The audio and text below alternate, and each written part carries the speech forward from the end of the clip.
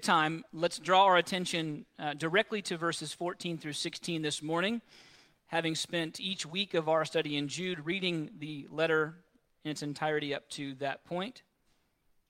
Let's read and dive in. Verse 14, it was about these. Who is these? Verse 4, those who have crept in perverting the gospel. It was also about these that Enoch, the seventh from Adam, prophesied, saying, Behold, the Lord comes with 10,000s of his holy ones to execute judgment on all and to convict all the ungodly of their deeds of ungodliness that they have committed in such an ungodly way, and of all the harsh things that ungodly sinners have spoken against him. These, who, verse 4, these who have crept in, these about whom it has been prophesied, these, the last characteristics of these enemy generals, they are grumblers. They are malcontents, following their own sinful desires. They're loud-mouthed boasters, showing favoritism to gain advantage. Oh, this is the word of the Lord. Father, we beg of you this morning that you would give us the grace to hear that which we need to hear, the patience to endure the hard and challenging passages which we will reflect upon, and the wisdom and the insight to know how we are to respond to these warnings about false teachers and the coming judgment. May you anoint the time with your blessing. If we have come today of our own strength and in our own intelligence, and instead of coming to the house of the Lord, as it were, to bring an offering of praise and devotion to the Lord, if we have come in error, if we have come foolishly, Lord, correct us.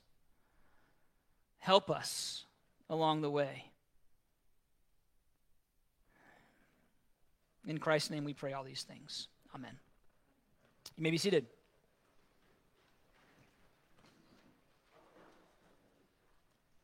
When I was a child, I was sitting in a Baptist church that looked a lot like this one, and I was, as you would be, distracted. Many of you have heard this story. I offer it just by way of introduction. Distracted, not listening to what the preacher is saying, but thinking about literally anything else because you're bored to tears in church as a child. We know that. It's okay.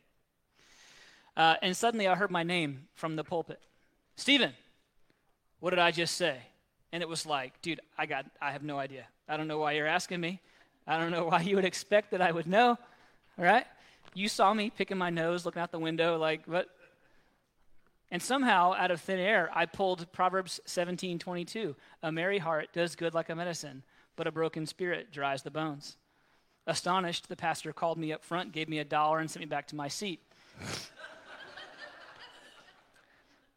I would argue that since that day, there has been a particular fondness for that verse for me.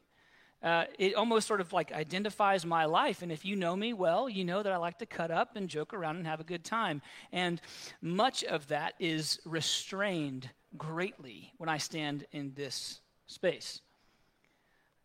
I offer that to let you know that there will be none of that this morning.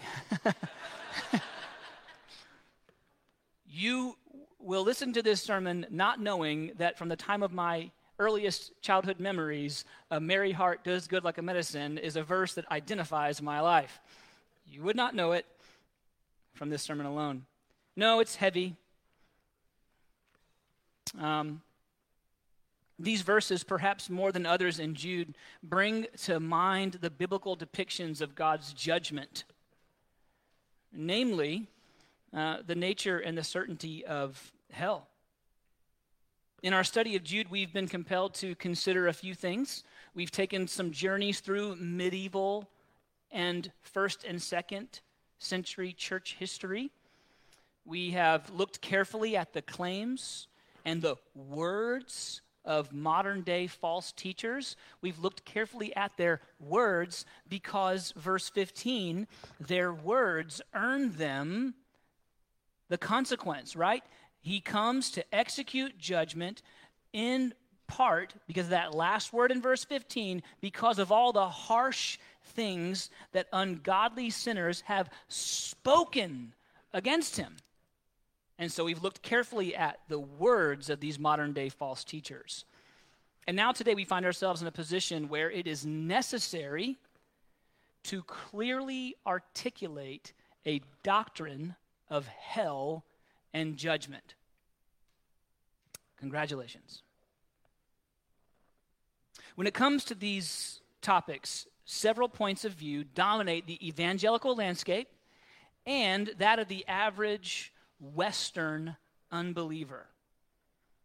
The most common beliefs regarding hell and judgment, excluding the billions with a B who are caught up in the deception of reincarnation, we'll consider the Western view that predominates our culture.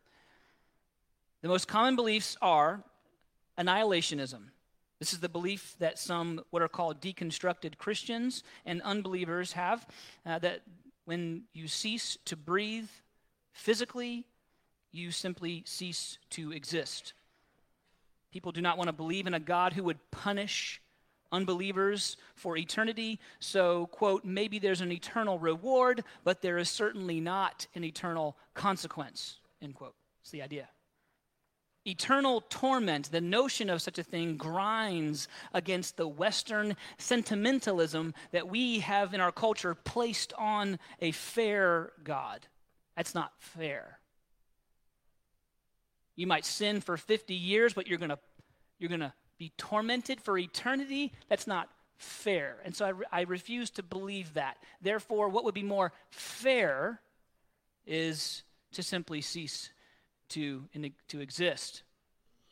As the Irishman told me boldly once, this life is not a dress rehearsal, he says to me as I talk to him about the gospel.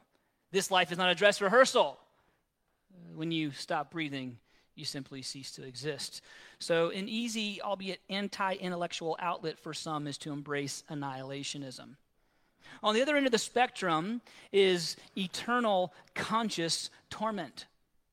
These are, if you will, the two extremes of the Western view of hell and judgment. It doesn't exist. You simply cease to exist. The alternative, completely opposite end of the spectrum is eternal conscious torment. This view agrees that just as the eternal reward for the true Christian is peace with God, that the inverse is also true.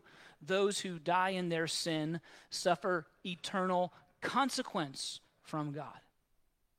This would be considered a classic Orthodox Christian understanding of hell as depicted in the teaching of Jesus, the apostles, and the Old Testament. Then there is universalism. Universalists such as Rob Bell, who I've spoken about before, they view the judgment of hell as reserved for Satan and his minions if it exists at all. Furthermore, in this view, God's love will be universally applied to every human in the afterlife, regardless of morals, beliefs, or actions. In this view, a person may live their whole lives wanting nothing to do with God, wishing not to spend eternity with him, refuse his gift of grace, rebel against his lordship, and God will drag him or her kicking and screaming into eternal peace with him against their will. This is universalism. Then there is the middle ground. Beyond a universalist and beyond the extremes of annihilationism and eternal conscious torment, there are those like N.T. Wright who seek to find a middle ground between the two. He does this by acknowledging hell as a real place, judgment as a real aspect of the gospel, but when pressed on a doctrine of hell, Wright talks in circles around what he calls evangelical obsession with hell. And this is especially frustrating because Wright has many good things to say, but in this discussion, he almost compliments Rob Bell in, quote, shaking things up in his overtly heretical writings. And so it's weird. Wright maintains a reputation as a reliable and creative theologian among what you might call the conservative or mainline evangelical church. But he is, in many people's view, including mine, teetering perilously close to endorsing false teaching, making it hard, maybe even impossible for pastors like me to endorse him. It was probably 5 years ago, Alistair Begg was asked about N.T. Wright, and he just said, well, on some things he's good, and on other things, maybe not so much. It was a very gracious response. I don't have the platform that he has with the many thousands who hear his words, so I can be a bit more blunt. There are better options. Why choose an okay one? That's the point, right? There are better options. Why choose an okay one? Go to R.C. Sproul. Go to Matthew Henry. Go to guys who are long dead and gone, and avoid those who are teetering. That said, Wright represents an ever-growing subset of evangelicals, or you might say intellectuals, who seek to blunt the sharp edges of the preaching and teaching on hell. That's the key. This is the goal. In a pseudo-intellectual endeavor, we want to file off those sharp edges of hell, fire, and brimstone, as it were. However, as we'll see today, Jesus taught by design, drawing on the most graphic and disturbing images available to portray the nature of God's judgment on the ungodly. He didn't attempt to file off the sharp edges. He sought not to tame or diminish the language of hell. He leaned into it, ultimately speaking more about hell and judgment than about heaven. It must therefore be our goal to agree with Jesus on the nature of God's judgment reserved for the ungodly. Jesus is the one, John 1:3, through whom everything was created, right? And Jesus, John 5:28, is the one through whom everything will be judged.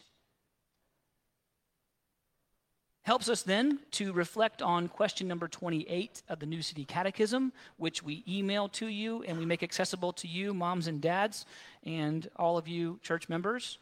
What happens after death to those not united to Christ by faith? What happens? The answer is at the day of judgment, they will receive the fearful but just sentence of condemnation pronounced against them. They will be cast out from the favorable presence of God into hell to be justly and grievously punished forever.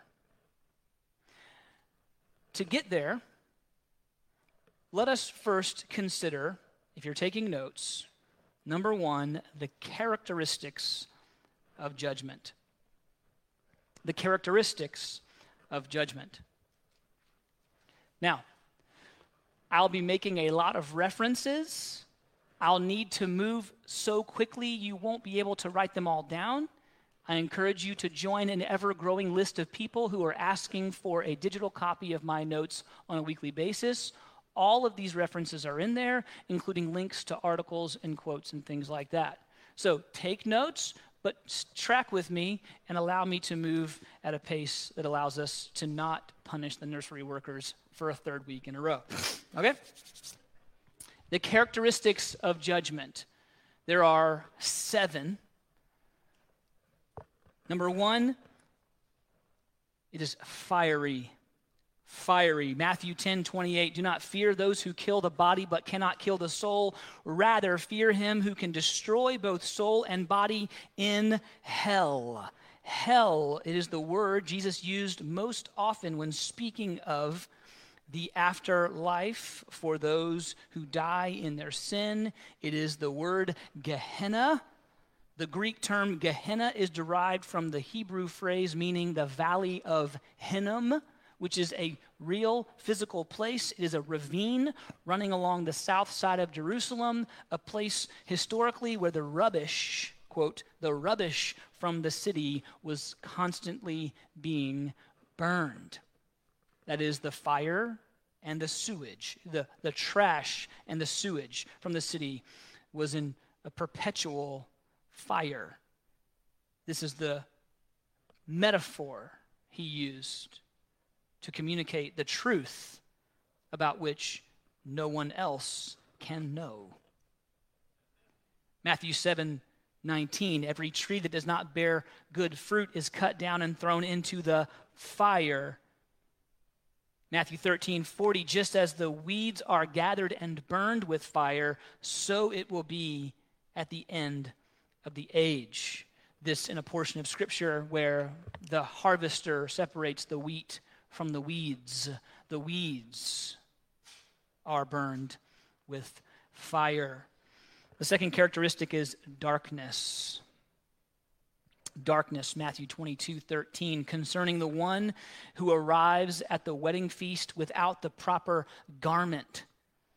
Quote, the king said to the attendants, bind him hand and foot and cast him into the outer darkness.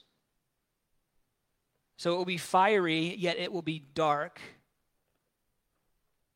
Thirdly, it will be torturous. Again, Jesus in Matthew 13:41-43, the Son of Man will send his angels, and they will gather out of his kingdom all causes of sin and all lawbreakers and throw them into the fiery furnace. Real quick, pause. R.C. Sproul says, God hates the sin, but loves the sinner. Sproul goes, I don't know, maybe, but it's the sinner who's cast into hell. So let's worry about that, right? Lawbreakers.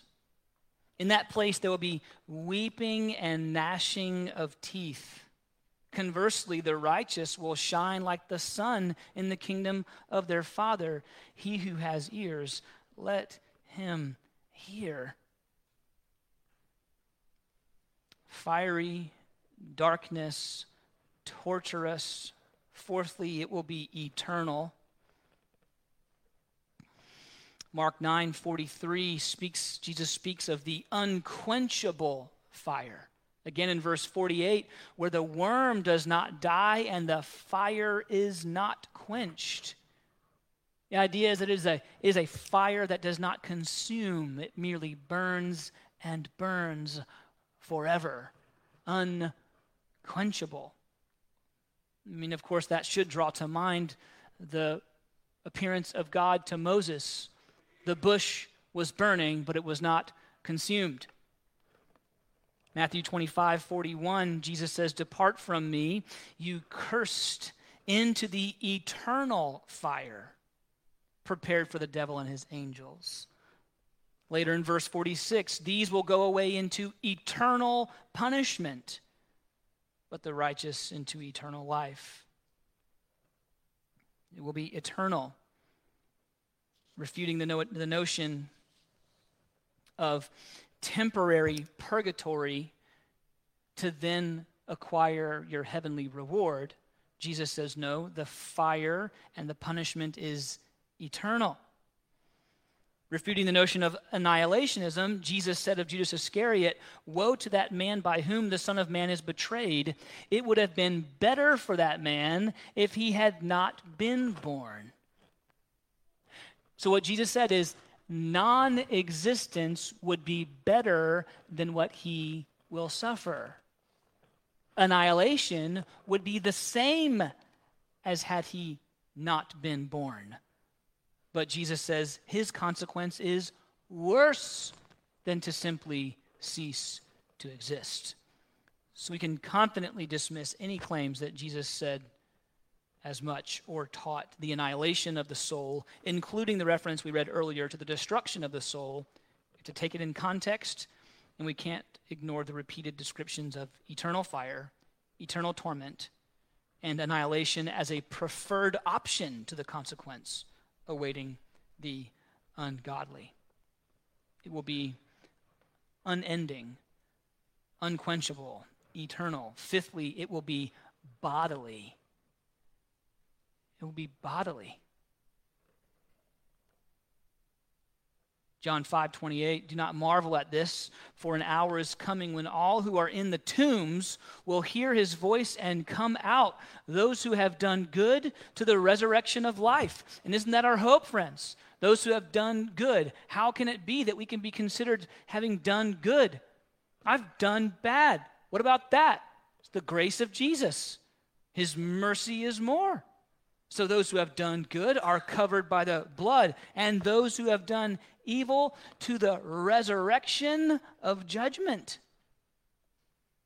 They'll be raised and given glorified bodies, as John MacArthur puts it, bodies suited for eternal torment.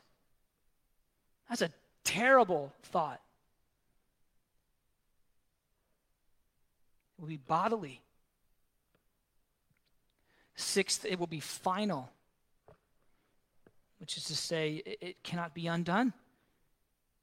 Matthew 25:31, when the Son of Man comes in his glory and all the angels with him, then he will sit on his glorious throne. This is what Zephaniah calls the day of the Lord. Before him will be gathered all the nations, and he will separate people from another. As a shepherd separates the sheep from the goats, he will place the sheep on his right, but the goats on the left. And the passage continues, essentially describing that the sheep will enjoy the heavenly reward, while the goats, as we read earlier, are cast into the eternal fire of torment. It is final. It is irrevocable. Jesus told the story of the rich man and the poor man Lazarus. Many of you know it. The poor man died. Luke 16, the poor man died and was carried by the angels to Abraham's side. This is sometimes called Abraham's bosom, or paradise, as Jesus called it to the thief on the cross who confessed his belief and hope in Jesus. Abraham's bosom, paradise, Abraham's side. The rich man also died and was buried, and in Hades, being in torment. This is the idea of the earth beneath. This is the idea portrayed in Korah's rebellion. The earth swallowed them whole. In Hades, Jesus said, being in torment, he lifted up his eyes and saw Abraham far off and Lazarus at his side, and he called out, Father Abraham. So this man was a Jew. The ungodly who was burning was a Jew in the story Jesus told, for what it's worth. We don't have time for that derivation, but Father Abraham, have mercy on me. Send Lazarus to dip the end of his finger in water and cool my tongue, for I am in anguish in this flame. But Abraham said, Child, remember that in your lifetime you received your good things. Lazarus in like manner bad things, but now he is comforted here, and you are in anguish. Besides all of this, listen, between us and you a great chasm has been fixed, in order that those who would pass from here to you may not be able, and none may cross from there to us. It is final. The chasm is fixed. The judgment handed down. Finally, we should say it will be an aberration if we didn't. He is, the characteristics of God's judgment are just. Just. Fiery, darkness. What was the word we used to talk about torment? Torturous, eternal, bodily, final, and just.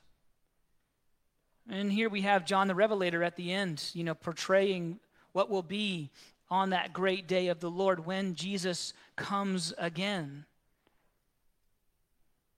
And he renders his verdict. He if you will, hammers the gavel, and the hosts of heaven declare again and again this phrase, his judgments are true and just.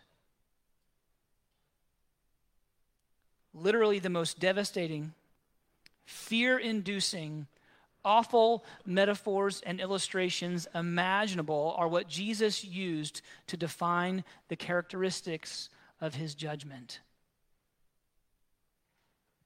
Well, let us consider then what Jude tells us about number 2, the reservation of judgment. We have a firm, if you will, comprehensive, though not exhaustive picture of the judgment of God. Let's consider what Jude tells us about the reservation of the judgment of God. It is, firstly, reserved for the ungodly. Again, I draw your attention to Jude 14, the second half. Behold, the Lord comes with 10,000s of his holy ones. That means plural of 10,000. It's not a typo or a grammar error. To execute, verse 15, judgment on all and to convict all the ungodly of all their deeds of ungodliness that they have committed in such an ungodly way, and of all the harsh things that ungodly sinners have spoken against him. So the first reservation that we might say for judgment is that it is first reserved for the ungodly. The righteous and the unrighteous will both be judged. Hebrews 9:27 tells us that it is appointed once for man to die, and then comes the judgment, the righteous and the unrighteous. But the godly, the redeemed, the repentant will be judged and found innocent, washed, as it were, Hebrews 9:22, by the blood of the Lamb. Judged, examined, the all-penetrating, piercing gaze of God on the throne examines you, the way that God said to Job, stand up like a man, let me examine you. And thanks be to God, instead of my sin and my brokenness and my selfishness and my greed and my anger and my outbursts and my lack of self-control and my lust and my grossness, instead of that piercing gaze does not penetrate the blood of Jesus applied to the account, you see. We will stand before the judgment, but we will be found innocent. Thanks be to God. The judgment of hellfire is reserved for the ungodly. Remembering that the term ungodly means one who will not be governed. The ungodly is one who refuses to acknowledge God's rule and reign. He might exist, but he ain't my God. This is the whole, we saw this phrase, not my president, when the presidential candidate that many Americans was not elected. They said, he might be your president, but he's not my president. Well, it's like, well, you live in America, so he kind of is, like it or not, you know. No matter what side of the aisle you're on or who you voted for, that guy is the president. Can't escape it. That's the idea of the ungodly. Not my president, not my God. The ungodly is one who will not be governed, will not bow to the authority of Jesus. It is, if you will, the inverse of the one described in Romans 10:9. Confess with your mouth and believe in your heart, not that Jesus exists, not even that he was the Son of God, not even believe and confess that he rose on the third day. No, confess he is Lord. He's in charge. He is king. Not only of the world, but of my life. And so if he says jump, I say how high, right? And so the ungodly is the inverse of that. Judgment is reserved for the ungodly. However, secondly, we might say judgment, the severest judgment is reserved for the apostate. The apostate. Hebrews 10:28. Anyone who has set aside the law of Moses dies without mercy on the evidence of 2 or 3 witnesses. What's that? That's the average individual who simply does not submit to the authority of the law of God, which pronounces us guilty, which requires repentance, necessitates a covering, right? Anyone who sets aside the law of Moses dies without mercy on the evidence of 2 or 3 witnesses, the Father, the Son, and the Holy Spirit. But the next verse, how much worse punishment do you think will be deserved by the one who has trampled underfoot the Son of God and has profaned the blood of the covenant by which he was sanctified? This is one who seems to know and believe, but then profane, reject, and has outraged the Spirit of grace. How much worse? For we know him who said, "Vengeance is mine, I will repay." And again, the Lord will judge his people. Verse 31, it is a fearful thing to fall into the hands of the living God. And this is important because this is the context of Jude. He's talking to the church about apostates. That is, those who claim to believe, who even claim to be redeemed, and yet by their life, actions, and so on, trample underfoot that which they claim to have. That's the context of Jude. This is his concern. Jude is not concerned about the man or the woman who is afar off from the church, believing nonsensical deceptions.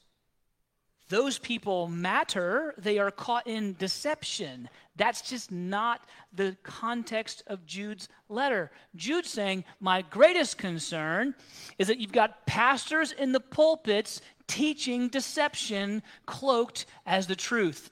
That's a problem. Okay? Those are what we call apostate. They trample the gospel. They know it. They believe it. Even the demons believe and they tremble. They are not redeemed. They reject Jesus' lordship, and then they work in concert with Satan to propagate error and deceive the impressionable. How much worse is the punishment for them? The question, of course, is, are there degrees of reward in heaven, and are there degrees of torment in hell? And there are various passages of Scripture that allude to, yeah.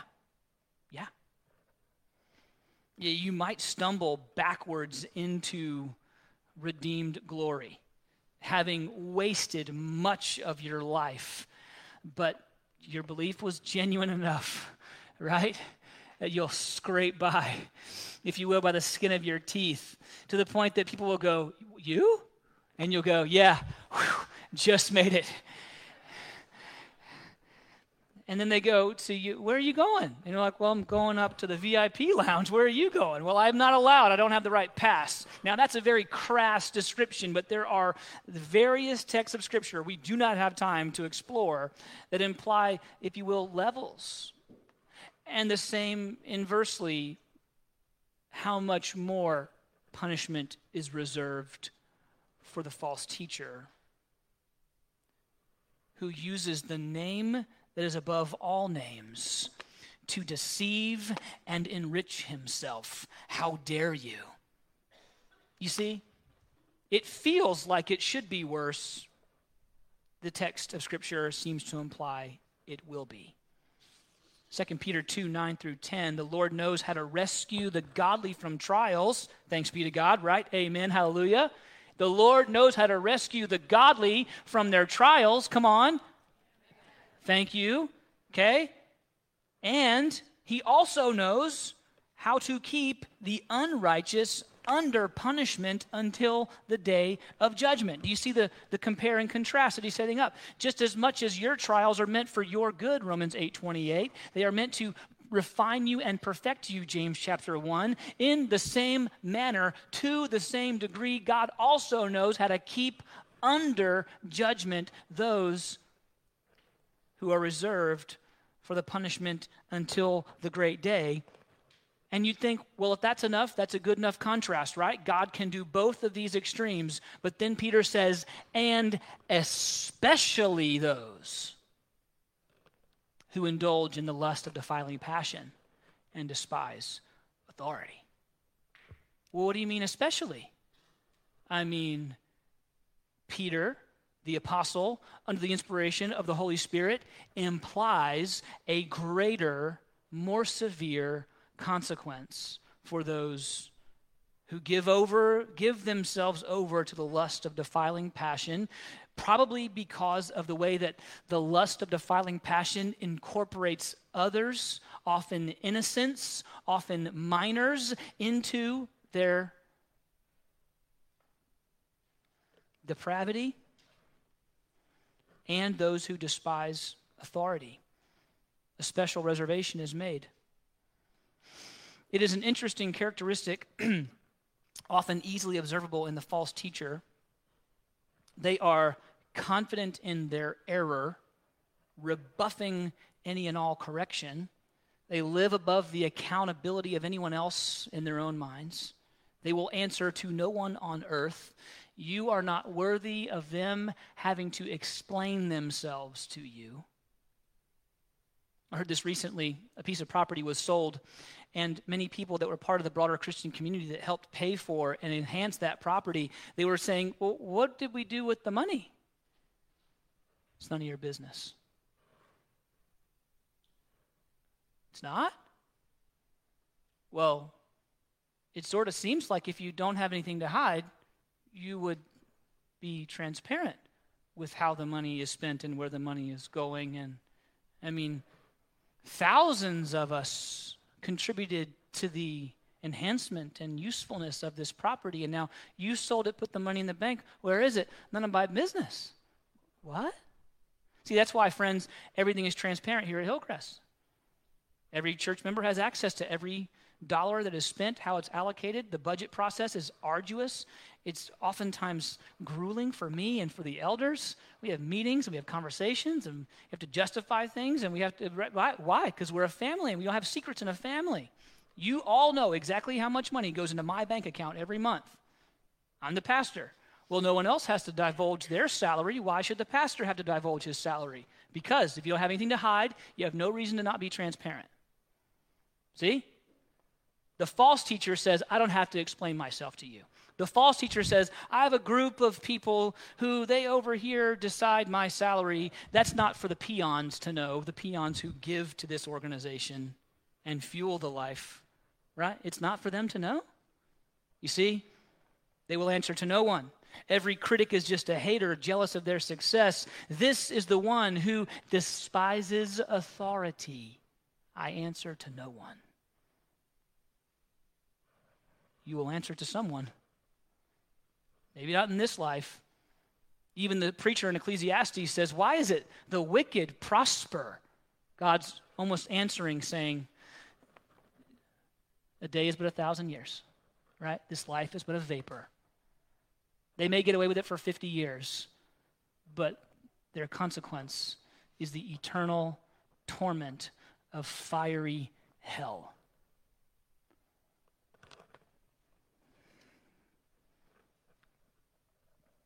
Thirdly, judgment is reserved from long ago. Not point number 3, the third aspect of the reservation of judgment. It is reserved for the ungodly. The severest form of it is reserved for the apostate. It is reserved from long ago. That's where Jude gets off on this tangent about Enoch. Not that he has a tangent. Don't hear me say that as if it's not perfectly inspired. I simply mean he makes a reference to something that we aren't going to take the time to explore. Because for me, it would be a tangent. And it might be my last Sunday in the pulpit because they'll string me up downstairs and hang me from my toes. Verse 14, it was also about these. Remember? These who despise authority. These who trample the grace of Jesus. These who pervert the gospel. It was also about these that Enoch, the seventh from Adam, prophesied. Enoch is quoted here not to endorse everything attributed to him. The books of 1st and 2nd Enoch do not need to be viewed as scriptural. The Jews didn't. They didn't view them as inspired in the same way that the Torah was inspired. It should not be taken with any particular confidence that everything that people said Enoch wrote or said, that he actually said. Most of the manuscripts that are attributed to Enoch cannot be reliably dated beyond the 2nd century BC, whereas we have many other older documents that authenticate the Torah and the scroll of Isaiah and so on. Furthermore, much of what's called the book of Enoch today wasn't added until the 2nd century AD. So this would have been well after Jude was dead and gone. However, if Jude says, under the inspiration of the Holy Spirit, that Enoch prophesied about these men, he definitely did. That doesn't mean that you take wholesale everything else that's attributed to Enoch. The same way Paul quoted a Cretan poet in his letter to Titus, saying Cretans are, lazy, good-nothings. Well, that doesn't mean that everything that poet says is the inspired scripture. Paul's just using a reference that the people would know. Same in like manner, Jude uses a reference people would know, the story and the writings attributed to Enoch. So what's the point? I could do a whole sermon on this, and it's not worth our time, I promise. It's interesting, but it's not worth our time. To emphasize that from long ago, apostates have been prophesied about, Jude quotes Enoch. The idea is this: the message has been consistent every time. These people, these apostates, the ungodly will be judged. This consistency, Jude argues, goes all the way back to before the flood, the seventh from Adam, Enoch. This is like saying something is the greatest thing since sliced bread. Well, how long has sliced bread been around? For a while, right? So this thing must be pretty great because history says sliced bread was a big deal. That's the whole thing. The hyperbole draws on. It conveys significance based on history. Jesus said it. The apostles said it. The prophets promised it. Even Enoch said it before the flood. Do you see the point? That's the idea. The message has been reinforced. It hasn't been changed. It has been the same since as long as men have been prophesying in the name and on behalf of God on the earth. Apostates reserve for themselves the judgment of God. See, that's the reason for the reference. Judgment is coming. And a special, even more fearful judgment is coming for those who have tasted the goodness of God, rejected it, and are at work twisting his message in order to further Satan's deception of mankind, enriching themselves in the process. How does God view them? We just read it. How should we view them? Well, we should love what God loves and hate what God hates. Psalm 97:10, O you who love the Lord, hate evil. And so we cannot be tolerant, accommodating, or welcoming of false teachers.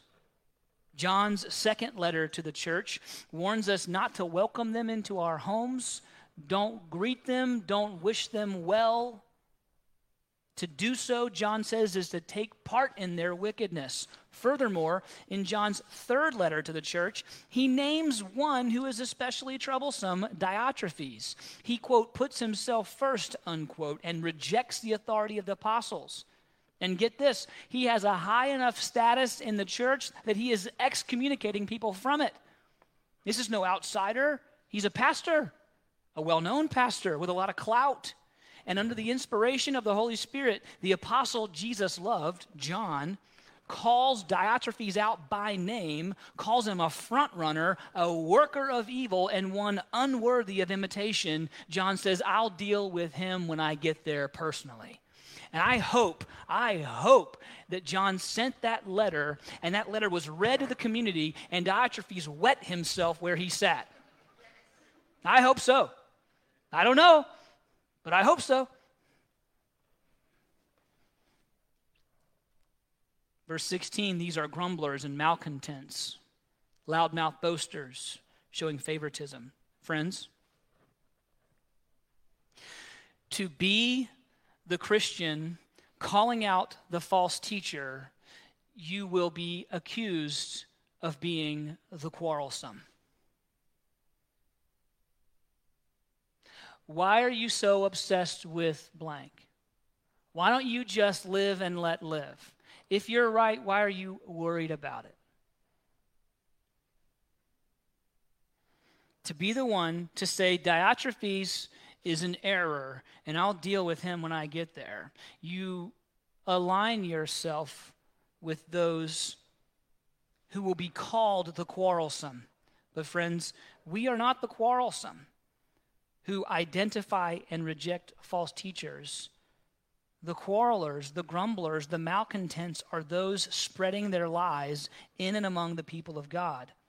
We who call them out on it, warning others not to listen to them, are in lockstep with Jude, with Jesus who called the Pharisees who were harming the people a brood of vipers and whitewashed tombs. We are in concert with John, calling this man out by name, and with the Holy Spirit who inspired such things. We are being kind enough to do what they did.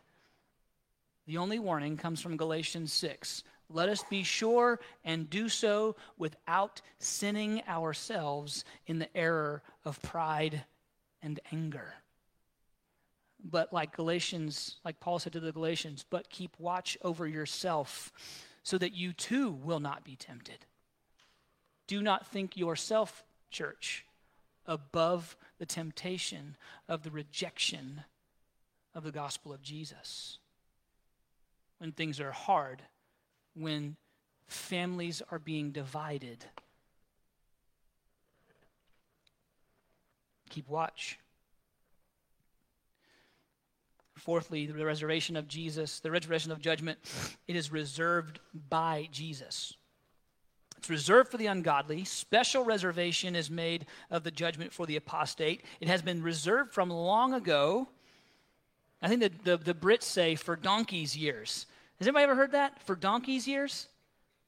No? I guess it means a long time. I should have looked it up before I mentioned it from the pulpit. Those British people talk weird. It's been reserved for donkey's years from long ago. And finally, the judgment is reserved by Jesus, which is to say, Jesus made the reservation. He made an appointment, and the day is fixed. I'm coming back, and when he comes back, it is to judge the earth. He made the appointment. He made the reservation. The day is on the calendar. Revelation 19, then I saw heaven opened, and behold, a white horse. The one sitting on it is called Faithful and True, and in righteousness he judges and makes war. His eyes are like a flame of fire, and on his head are many diadems or crowns. And he has a name written that no one knows but himself. He is clothed in a robe dipped in blood, and the name by which he is called is the Logos, the Word of God, the same Word which became flesh and dwelt among us in John chapter 1. And the armies of heaven, arrayed in fine linen, white and pure, were following him on white horses, and from his mouth comes a sharp sword with which to strike down the nations. Jesus is not your boyfriend. He's not your cuddly teddy bear. He is a warrior. And I like the way John Level says this. He says, Jesus in his first advent put his armor and sword aside to come to earth on a hostage rescue mission. He did that the first time. But when he returns armed.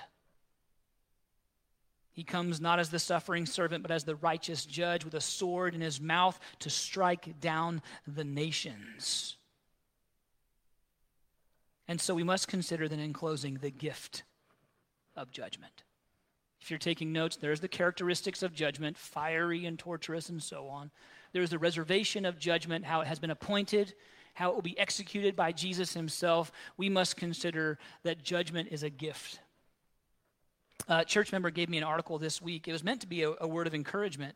She had no idea how applicable a particular phrase in it would be. Allow me to read for you the highlighted portion. Hard times are coming upon the world. There is simply no avoiding it. When that happens, we all need to recall Jesus' warnings, which return to us as a merciful gift. That may sound strange, but in any other area of life, we're thankful to be warned about things. Bad weather, traffic jams, economic recessions. The strange thing is that a lot of pastors won't warn Christians of difficult spiritual realities. I believe they're not being faithful to their holy calling. It's meant to be a word of encouragement to me. Say thank you. Thank you for not neglecting your holy calling. What she couldn't have known is that phrase early in that quote was so apropos for today. Jesus' warnings return to us as a merciful gift. We need to recognize the plethora of talk about hell and judgment is a gift. MacArthur says the heart cannot be properly evangelized without a component of fear. Which makes sense, right? Without the knowledge of our depravity that makes us enemies of God, from what would we repent and why? We would be without humility that this knowledge brings, without repentance, and therefore without grace. And without grace, all are doomed. The promise of judgment is intended as a warning to produce fear of divine wrath. Now, if the judgment passages are designed as a warning, listen, what is the intended outcome? What is the intended outcome? Well, what are the goals of a sign like fog for the next 8 miles, rock falls, deer crossing, sharp curve, reduce speed? What are the goals of these warnings, church? Yeah, you're mumbling it. You get the idea. It's to alter your course. Slow down. Pay attention. Change your plans. Look up. Or in a word, repent. See? The judgment passages of God's inspired word, they aren't mean. They aren't nice. But they are what, church? Kind. That's right. It should come then as no surprise to us when false teachers choose not to preach about judgment. It should come as no surprise to us, church, when popular culture under the influence of Satan condemns the Christian message of judgment. Listen, the devil doesn't want people warned. You see? The passages of judgment are a gift. Therefore, Christian, I implore you, do not back down from the hard truths, the hard messages. Do not compromise on the judgmental passages. Do not seek to blunt the edges in fear of not being accepted or sounding audacious or ridiculous. Do not compromise on the reality of eternal conscious torment, the existence and torturous nature of hell, the severity of Jesus, the avenger of God's law, on a white horse with a sword in his mouth. Don't back down, friend. Number one, it's not your message to change. Number two, the severity is a gift to the hearer, in order that they might cry out in concert with the people in the gospel, "What must I do to be saved?"